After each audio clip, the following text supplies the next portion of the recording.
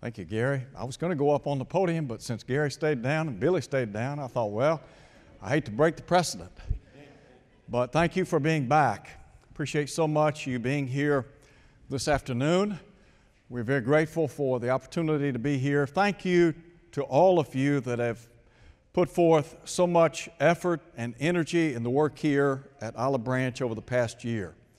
Very grateful for all that you do, your prayers, your words of encouragement.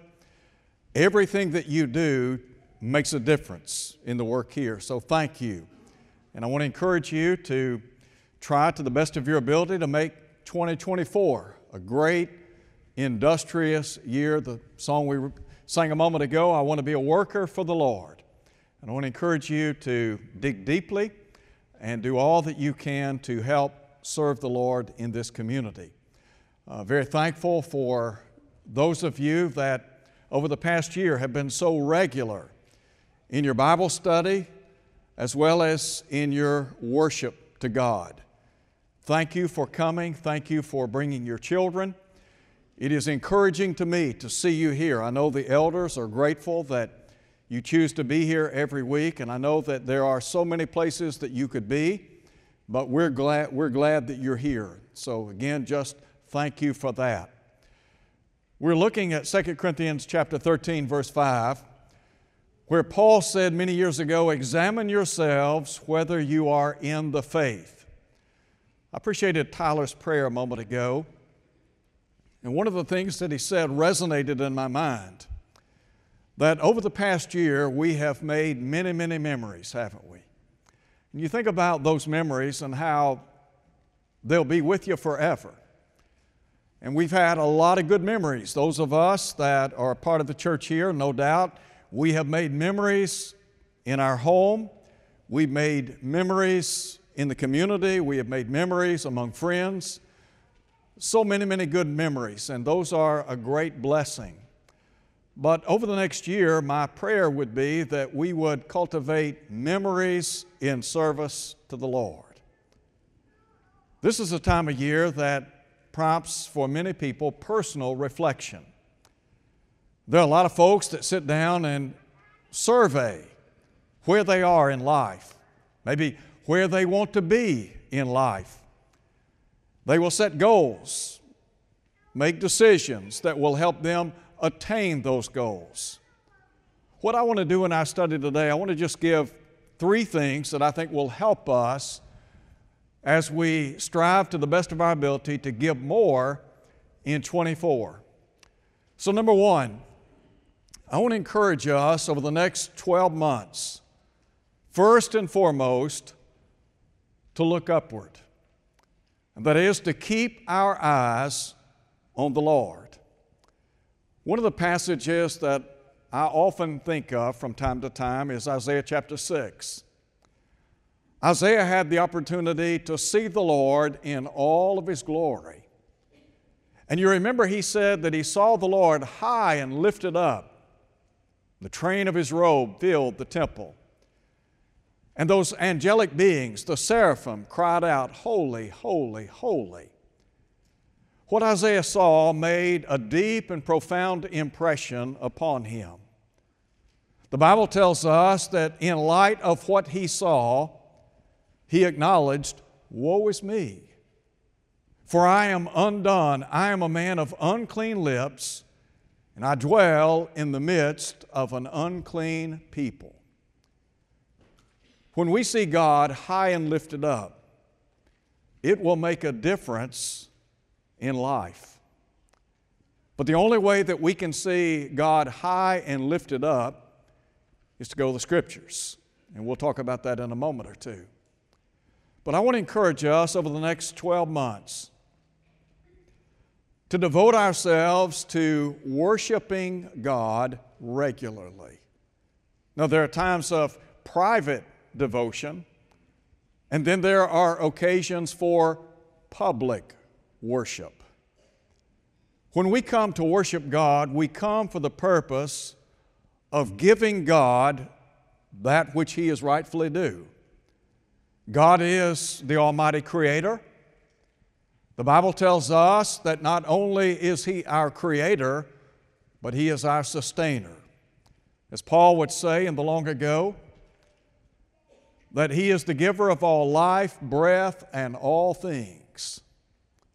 So God is the one who upholds us by the word of His power. But then to understand that God is our Redeemer. Where would we be without God in life? Every first day of the week, we have the opportunity to bow in the presence of the great I Am. As God said to Moses in the long ago to remove his sandals, because He said, the ground where you're standing is holy ground. This afternoon, we are on holy ground because we're in the presence of God. And that says to all of us that we have the opportunity to worship God, number one, with the right attitude. To the best of our ability to block out those thoughts from the world and life. And for just a few moments, try to think about spiritual things to help us redirect our thinking, because the world is ever present. And the world on many occasions encroaches on our spiritual lives. And our goal is to be transformed by God's Word and by being in His presence. And to realize that we are in the presence of a holy God, that we are worshiping Him. God is the one who is the audience. We're the participants. And the word worship literally means to kiss towards. And the idea is that we are expressing to God our gratitude and thanks, and that we are giving Him the honor and glory that He is rightfully due. So to stay connected by worshiping God, as we've done over the past year and as many of us have done over the years, nothing's going to change in that respect. And I would also encourage us to come to worship with a desire to be in the presence of God. You know, the Bible says in Psalm 42, He said, as the hart or as the deer pants for the water brook, even so my soul thirsts or pants for God. Do you remember what Jesus said many years ago? Blessed are those who hunger and thirst for righteousness, and the promise is they shall be filled. Number one, as we look upward, to remember the importance of worship in our personal, private lives, but also in our public life. But then also to stay connected to God through the avenue of prayer. You ever wondered how many prayers have you uttered over the past year? Prayer is a tremendous blessing, isn't it?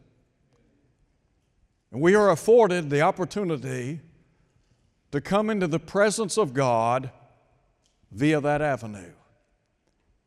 And then to have the assurance that there is a God in heaven, as I said a minute ago, the Creator, Sustainer, and Redeemer, that is attentive to our prayers.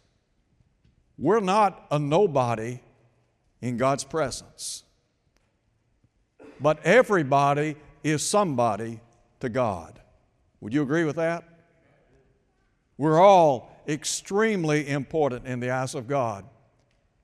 And those of you who are parents here, and those of you that have small children here, and some older children, I have no doubt that you try to the best of your ability to give them the best in this life. And that in times of distress, in times when maybe they're concerned about something, you give them your undivided attention. Well, that's what God does to us. He gives us His undivided, undiluted attention. Now, Peter said, the eyes of the Lord are over the righteous. His ears are open to their prayers. That means when you pray to God, His ear is bent toward you. Add to that the confidence in knowing that God is listening. How many times have you talked to people, or maybe tried to talk to people, and as you're talking with them, it becomes apparent they're really not listening? You ever had that happen to you? They're really not locked in on what you're saying. That's not the case with God, is it? But rather, God is listening, and we have confidence that when we go before His throne, He is listening.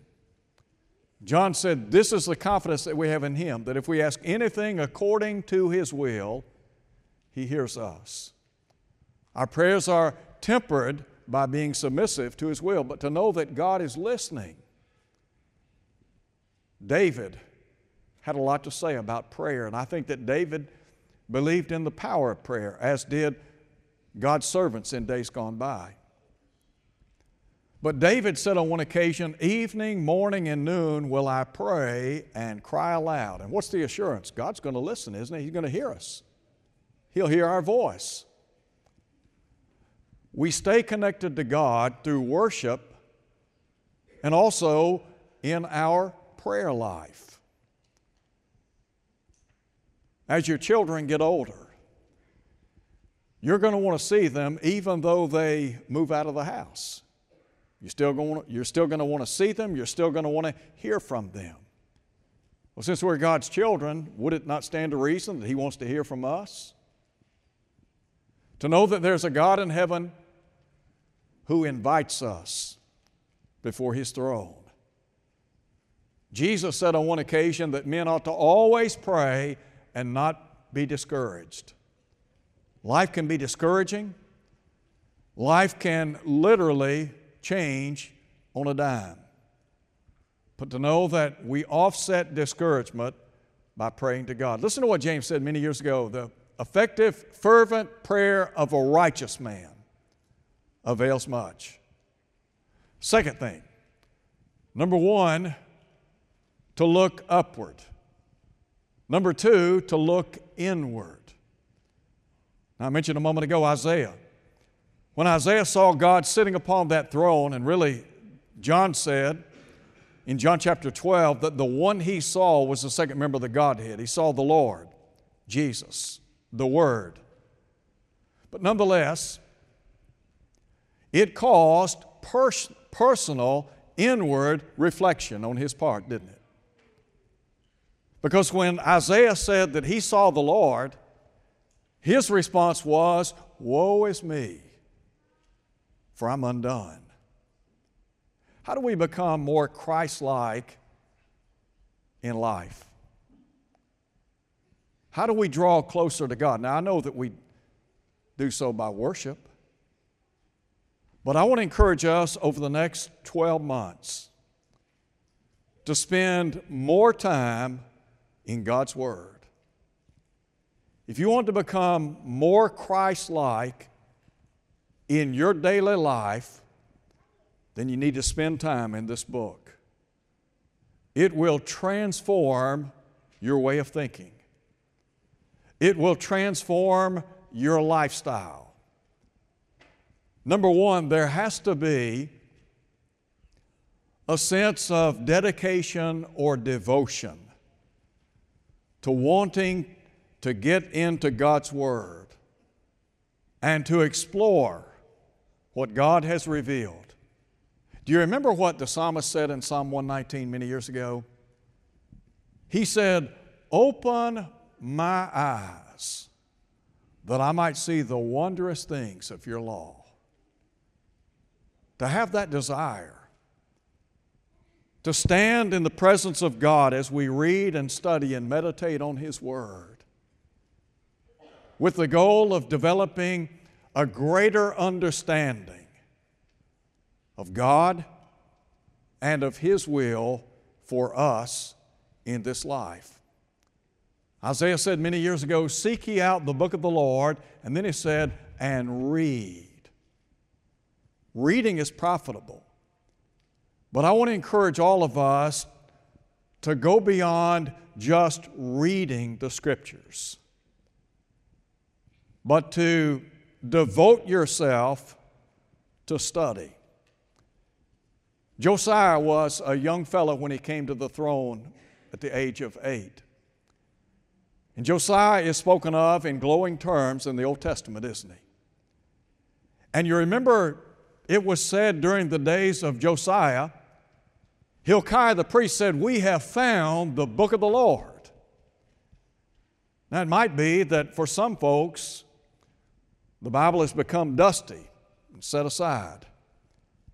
But to rediscover this book, to understand the power that comes from this is not a lifeless, inert book.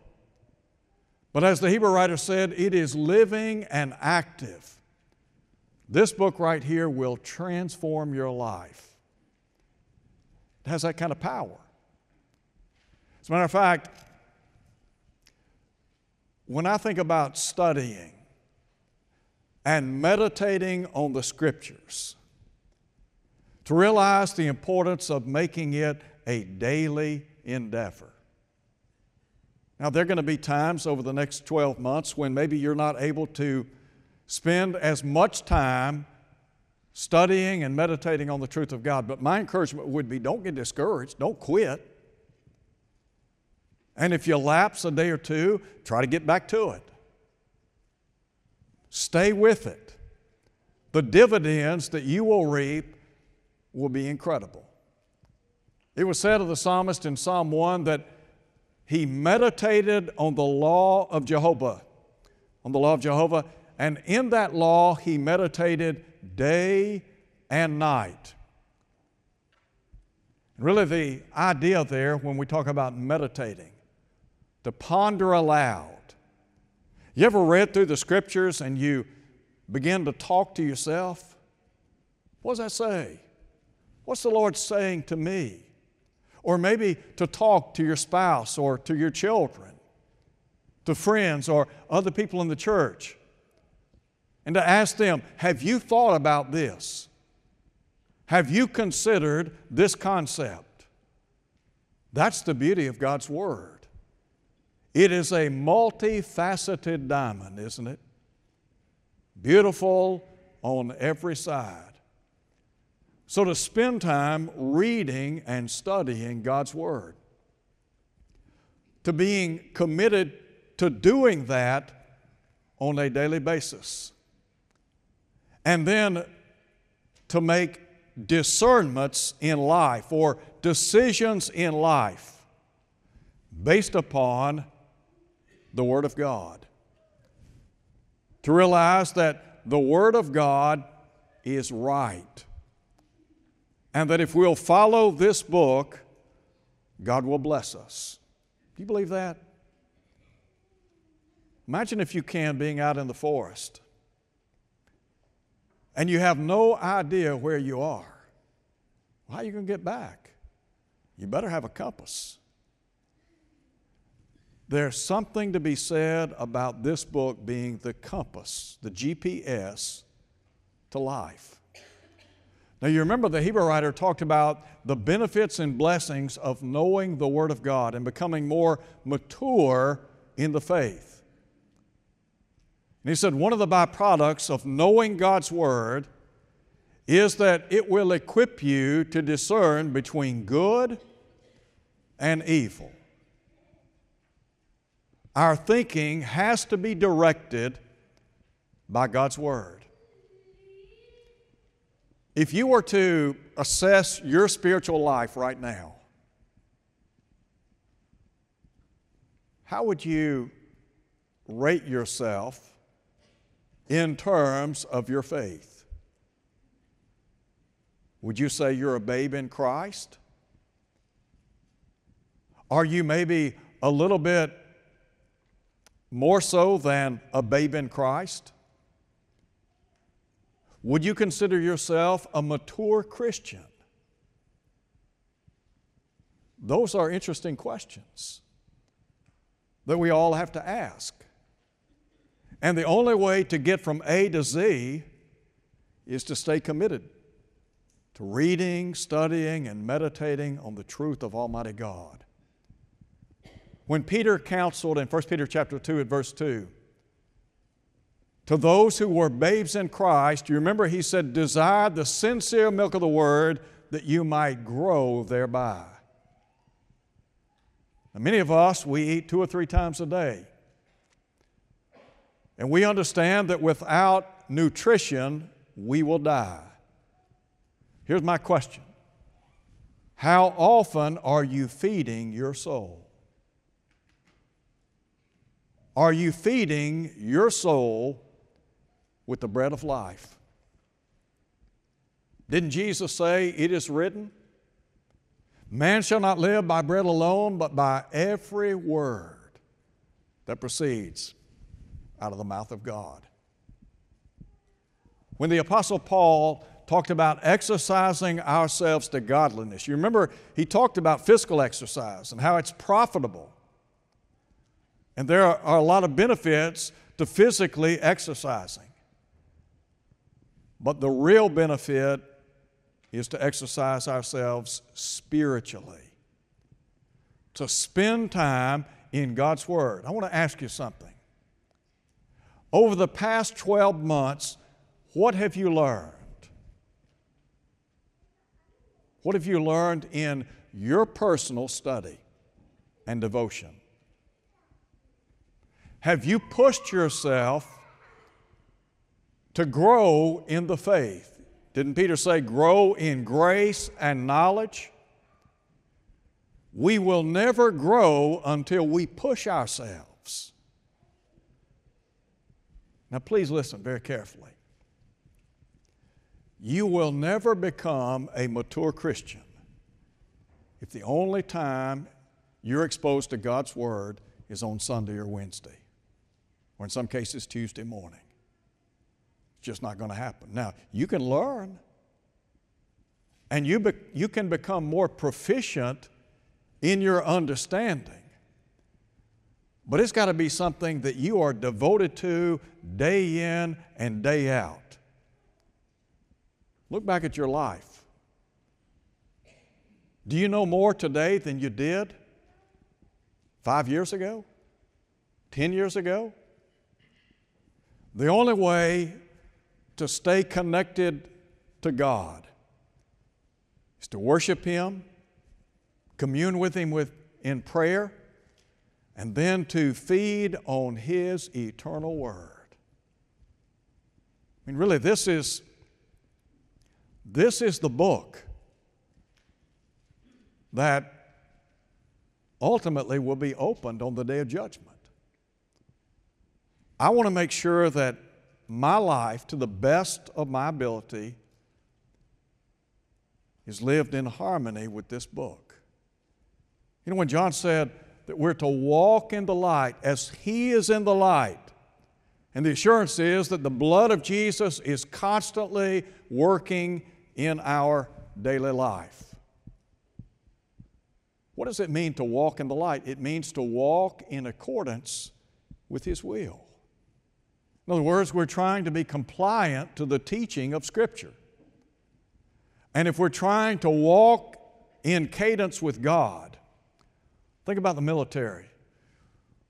When people in the military march, they have to stay in cadence, don't they?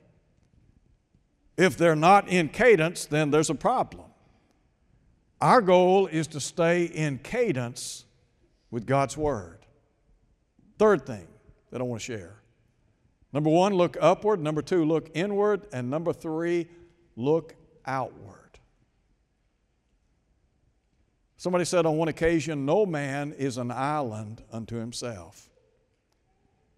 We live in a world of somewhat 8 billion people. It's not always about us, but rather it's about trying to connect with other people and influence them for good. Over the course of the next 12 months, could I encourage you to consider maybe a couple of things? Number 1, do you have a friend, family member, classmate, coworker, somebody that you speak to regularly is not a Christian. Could I encourage you to set that person's name aside, to pray for that individual, that opportunities would come before you to teach them, to share with them what you know about the gospel. The gospel is said to be good news, isn't it? Now, if the gospel is good news, don't you think there are some folks in our world today that would like to hear some good news? Hear enough bad news. But there's some good news. There are folks in our world today that are struggling and hurting. And they've been trying it their way for a long, long time. And things aren't working out. You have the opportunity to show somebody firsthand a better way of life. I've said it before and I'll say it again. The Christian life is the best life because it is the blessed life. There are a lot of blessings that we enjoy in this life, but none greater than our spiritual blessings. Thank God for all the blessings that we enjoy in this life. And to ask God to put people before us that we can influence for good. You remember what Jesus said, "Go therefore, make disciples of all nations"? The growth of the church is dependent on evangelism. It's not easy. It's hard. It can be intimidating, but Jesus said, "Go." We've got the great message of the gospel. And my prayer is that we would identify one. Now, you don't have to just identify one person, but you identify somebody that you think you can have an impact on. And it might be the case that you just begin by inviting them to Bible study or worship. Encourage them to come and see the difference that makes. And then there's a second thought. Look around in this room at all the talent that exists. What a lot of talent here. A lot of ability. I don't necessarily know your talent or your ability, but I believe that whatever talent or ability you have, God can use to His glory. Now, Paul said that we have been created in Christ Jesus unto good works. Sharing the gospel, is that a good work? Yes. When Jesus talked about those who fed the hungry and gave something to those who were thirsty by way of drink, and clothed those who didn't have clothing, and took people in that didn't have housing, what was He talking about there? Good works. And you remember Jesus said, "Inasmuch as you did it unto one of these least of my disciples, you did it unto me." We're ministering to other people in the name of Jesus, aren't we? Benevolence is a work of the church. But benevolence ultimately points back to evangelism. In other words, it's just a means to open the door. A third thing, know anybody that needs encouragement? You know anybody that over the past year they have been beaten down? Barnabas. Barnabas is known as the son of encouragement, isn't he? And you remember in Acts chapter 11, it was Barnabas that encouraged those first century Christians in Antioch to cleave unto the Lord. It might be that there's somebody who's a part of the church here who is hanging on by a thread, and you can encourage them. You can let them know that you love them, appreciate them, that you are here for them. Paul writes, bear one another's burdens and so fulfill the law of Christ.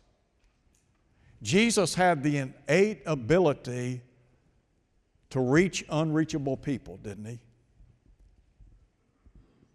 The Lord Jesus could look at people, see them where they were in life, assess their situation, and then render aid to them. We have that same opportunity, don't we? To help other people.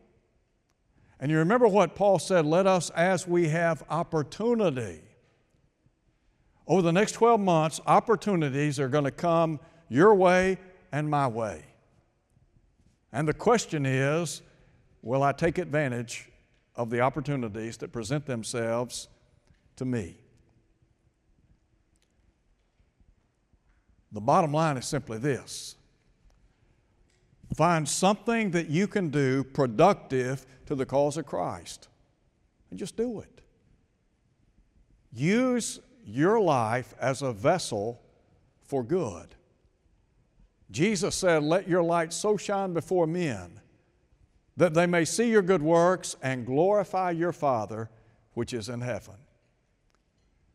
There is a lost and dying world surrounding us. And you look at the majority of people in this world are lost and dying in sin. And the church is the pillar and ground of the truth. The world needs what we have.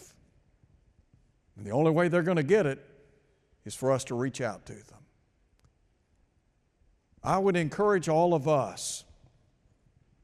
You know, we talk about trying to develop a Christ-like disposition. Jesus was interested in people. He was interested in their spiritual welfare. Did he address their physical needs? Sure he did. But more importantly, he sought to help them spiritually. Wouldn't it be great one day to be in heaven and somebody come up and say, you know what, I'm here today because of you. I believe there'll be people that will say that.